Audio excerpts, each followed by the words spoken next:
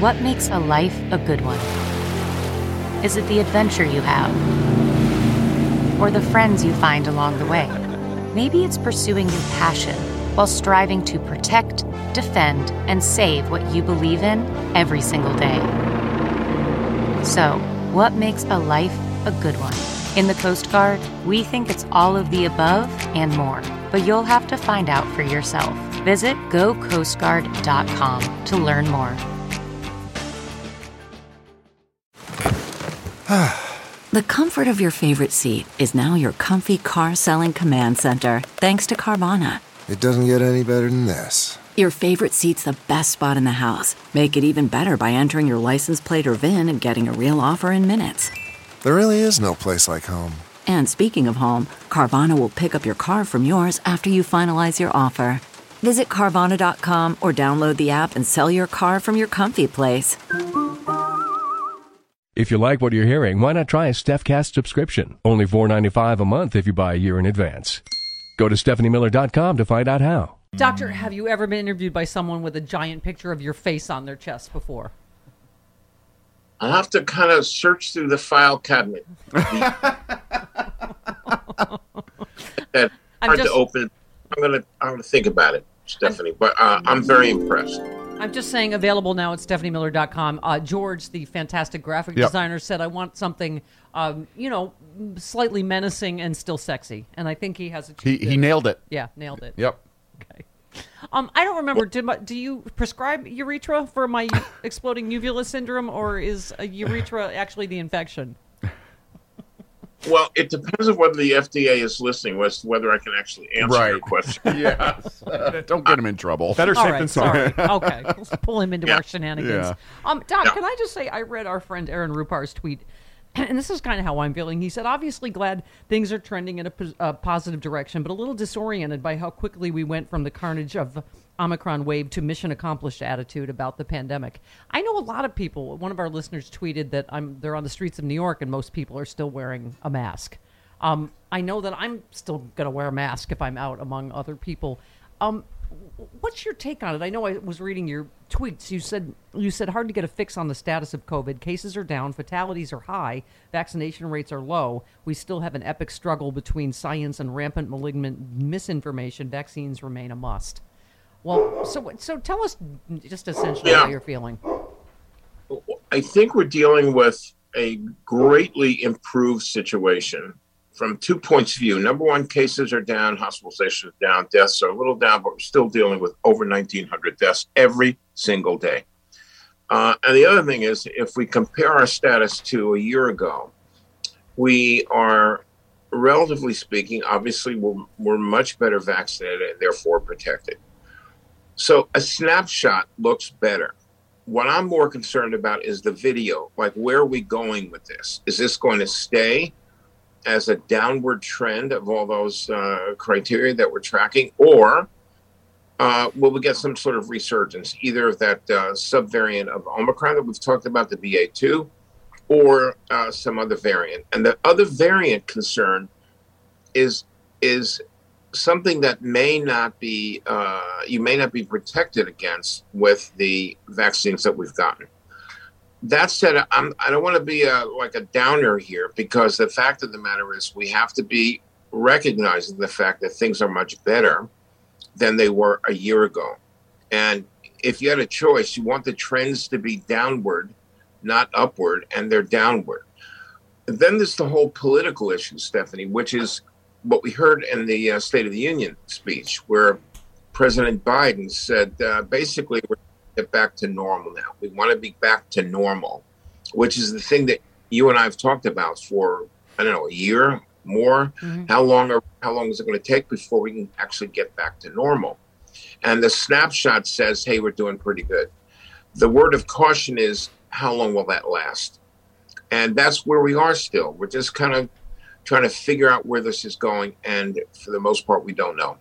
You know, I was saying, I think a lot of it, too, has to do with, I just anecdotally know several friends that have gotten it, breakthrough cases that are triple vaxxed, and I know our transmission rate here in L.A. is high.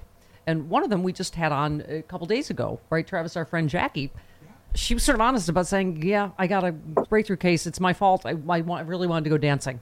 I decided to be okay, and I got COVID. I mean, it's so, that's, and I know another friend got it at an outdoor luncheon at a restaurant here. I mean, it's just so, I think, so when you look at your community and see transmissions high, because I know in 72% of the country, it's low or medium, right? I mean, what does that mean? And I think with all the home testing, how do we know what infection rates are in our community? Can you talk to us about that? We don't know. A lot of those home tests, the majority of them are not reported anywhere. People just get the tests. And people that are positive with mild symptoms feel no real reason or obligation to report the results of those tests anywhere. And that's what we're dealing with, a very kind of complicated situation right now. And, if we have people that are getting sick after being vaccinated, which, happens to many of us, myself included, then we're still not in a situation where we can say, okay, everybody masks off.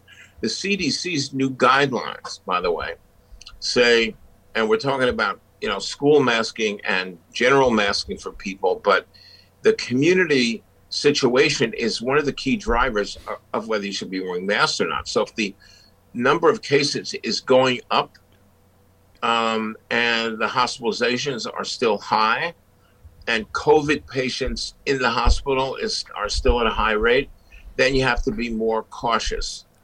And if I were in LA with rising numbers, I'd be wearing a mask too, man. You got to, you're doing the right thing here. Yeah. Well, that's what, but I mean, I'm sure you saw this horrible scene with Ron DeSantis yesterday. I sometimes feel shamed or bullied that, I'm being overly cautious. But you know what? We don't know the effects of long COVID yet. I've already had it. I don't want it again.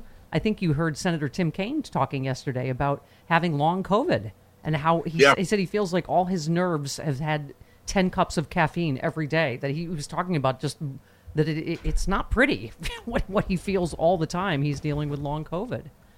Yeah. It's a terrible disease, actually. And one of the things that's unsettling is that if you go to the doctor can't tell you what the prognosis is going to be. It can't tell you whether 6 months from now you still have some symptoms or not. And I think that's very disconcerting. Most things that you can get a pretty good idea from the medical community. Okay, you have this, and this is how long it generally lasts. And if we give you this medication, it'll be better. This is not the case with COVID, the long COVID, which to me is going to be one of the major concerns in the long aftermath, acute phase of this. Yeah. Welcome to Fail Better, David Duchovny's new podcast with Lemonada Media. On Fail Better, David, who has experienced both low and high-profile failures throughout his life, explores the vast world of failure, how it holds us back, propels us forward, and ultimately shapes our lives. Each week he'll chat with guests like Ben Stiller, Bette Midler, and more about how our perceived failures have actually been our biggest catalysts for growth, revelation, and even healing. Through these conversations, he hopes listeners can learn how to embrace the opportunity of failure and fail better together. Fail Better is out now wherever you get your podcasts.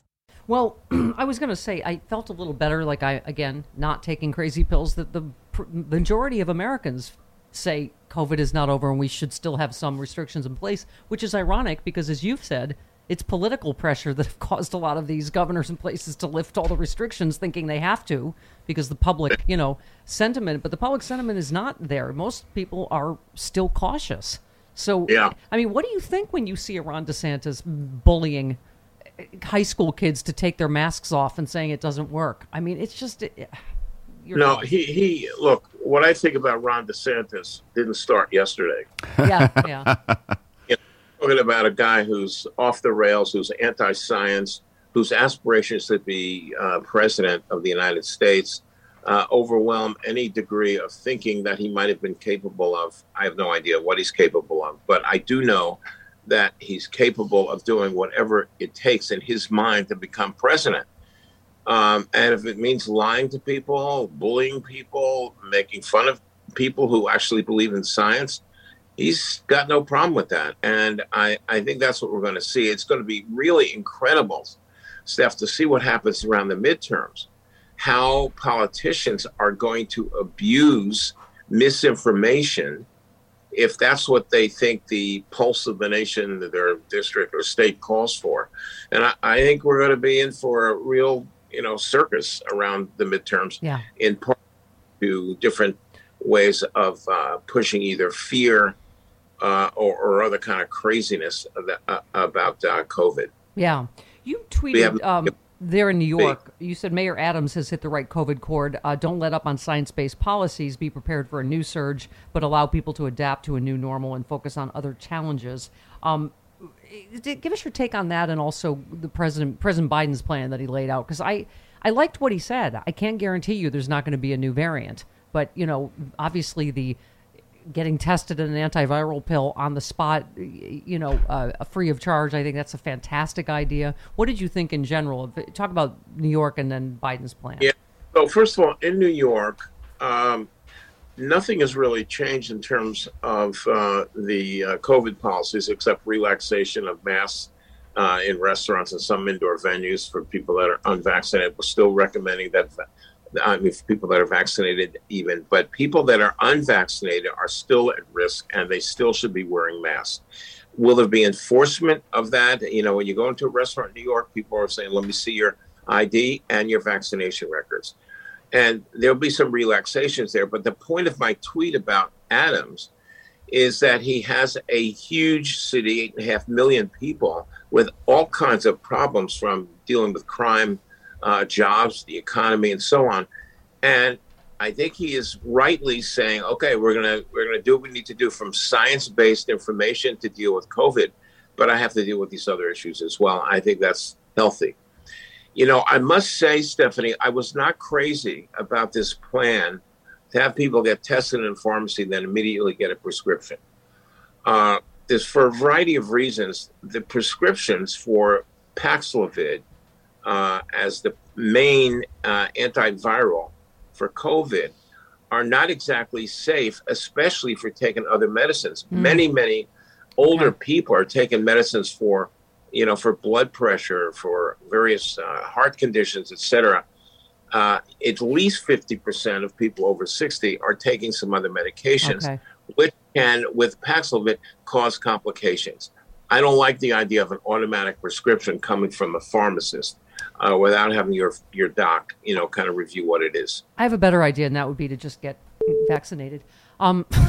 You've said this, like, it just begins and ends with this, doesn't it? I look at the worldwide. I keep saying this. We're at 65%. The top countries are at 95%. How do we get we're in the bottom percentage of countries vaccinated. That is only everything, isn't it? Getting more people vaccinated. People vaccinated. Look, there are countries in Africa where the vaccination rates are, 10 to 15%. That has to do with supplies. Yeah, distribution. I'm talking about wealthy countries like us. But we're talking about the high-income countries. We're doing not well at all. They're more vaccinated, and they have fewer fatalities, and that's real information. This is what has to drive decisions here about what we're doing. But at some point, Stephanie, for those who are unvaccinated, good luck to you. Yeah. Good. Yeah. Yeah. Yep. That's why we're also selling Let's Go Darwin t-shirts along with our Dr. Doom t-shirts. Real quick, Doc, I know we're running long. There was another study, but just goes to why we should get vaccinated and masked until we're really through this, is hospitals. They did a recent study highlights the importance of keeping hospital capacity and resources at the forefront of pandemic strategy. Researchers looked at how a shortage of ECMO machines affected COVID patients at the height of the pandemic. They're the thing even after being, intubated. Mm-hmm. Once a patient was determined to be medically eligible to receive it, a separate assessment was performed if they had enough. The team found 90% of the patients who were referred for ECMO but didn't receive it died in the hospital, despite being young with few other health issues. Yeah. And they said even when saving ECMO for the youngest, healthiest, and sickest patient, we can only provide it to a fraction of patients who qualified. And that's why we have nearly 1 million dead. So this is also about hospital capacity, isn't it? It certainly is. And this is, when we say, well, what do we think about what's happening with COVID right now? We're saying, we hope for the best and prepare for the worst. Mm-hmm. And one of the things that's very, very disconcerting is that we won't have enough hospital supplies. ECMO is a way of bringing a lot more oxygen into the body for people who are struggling to breathe. It's more effective than just intubating them and putting people on a regular respirator. But ECMO is critical. Yeah. So right now that we're having shortages, we should do whatever we need to do to make sure that we've stockpiled everything. Yep. And I think our point is get your shot. Just do it. Just do it. Okay. Sorry. I love my favorite part of this interview was me explaining to you what an ECMO machine is. Okay. I love you, Dr. Doom. I'm touching you. I am touching you. All right. We'll see you. Cool. Bye, guys. Thanks. See you next week.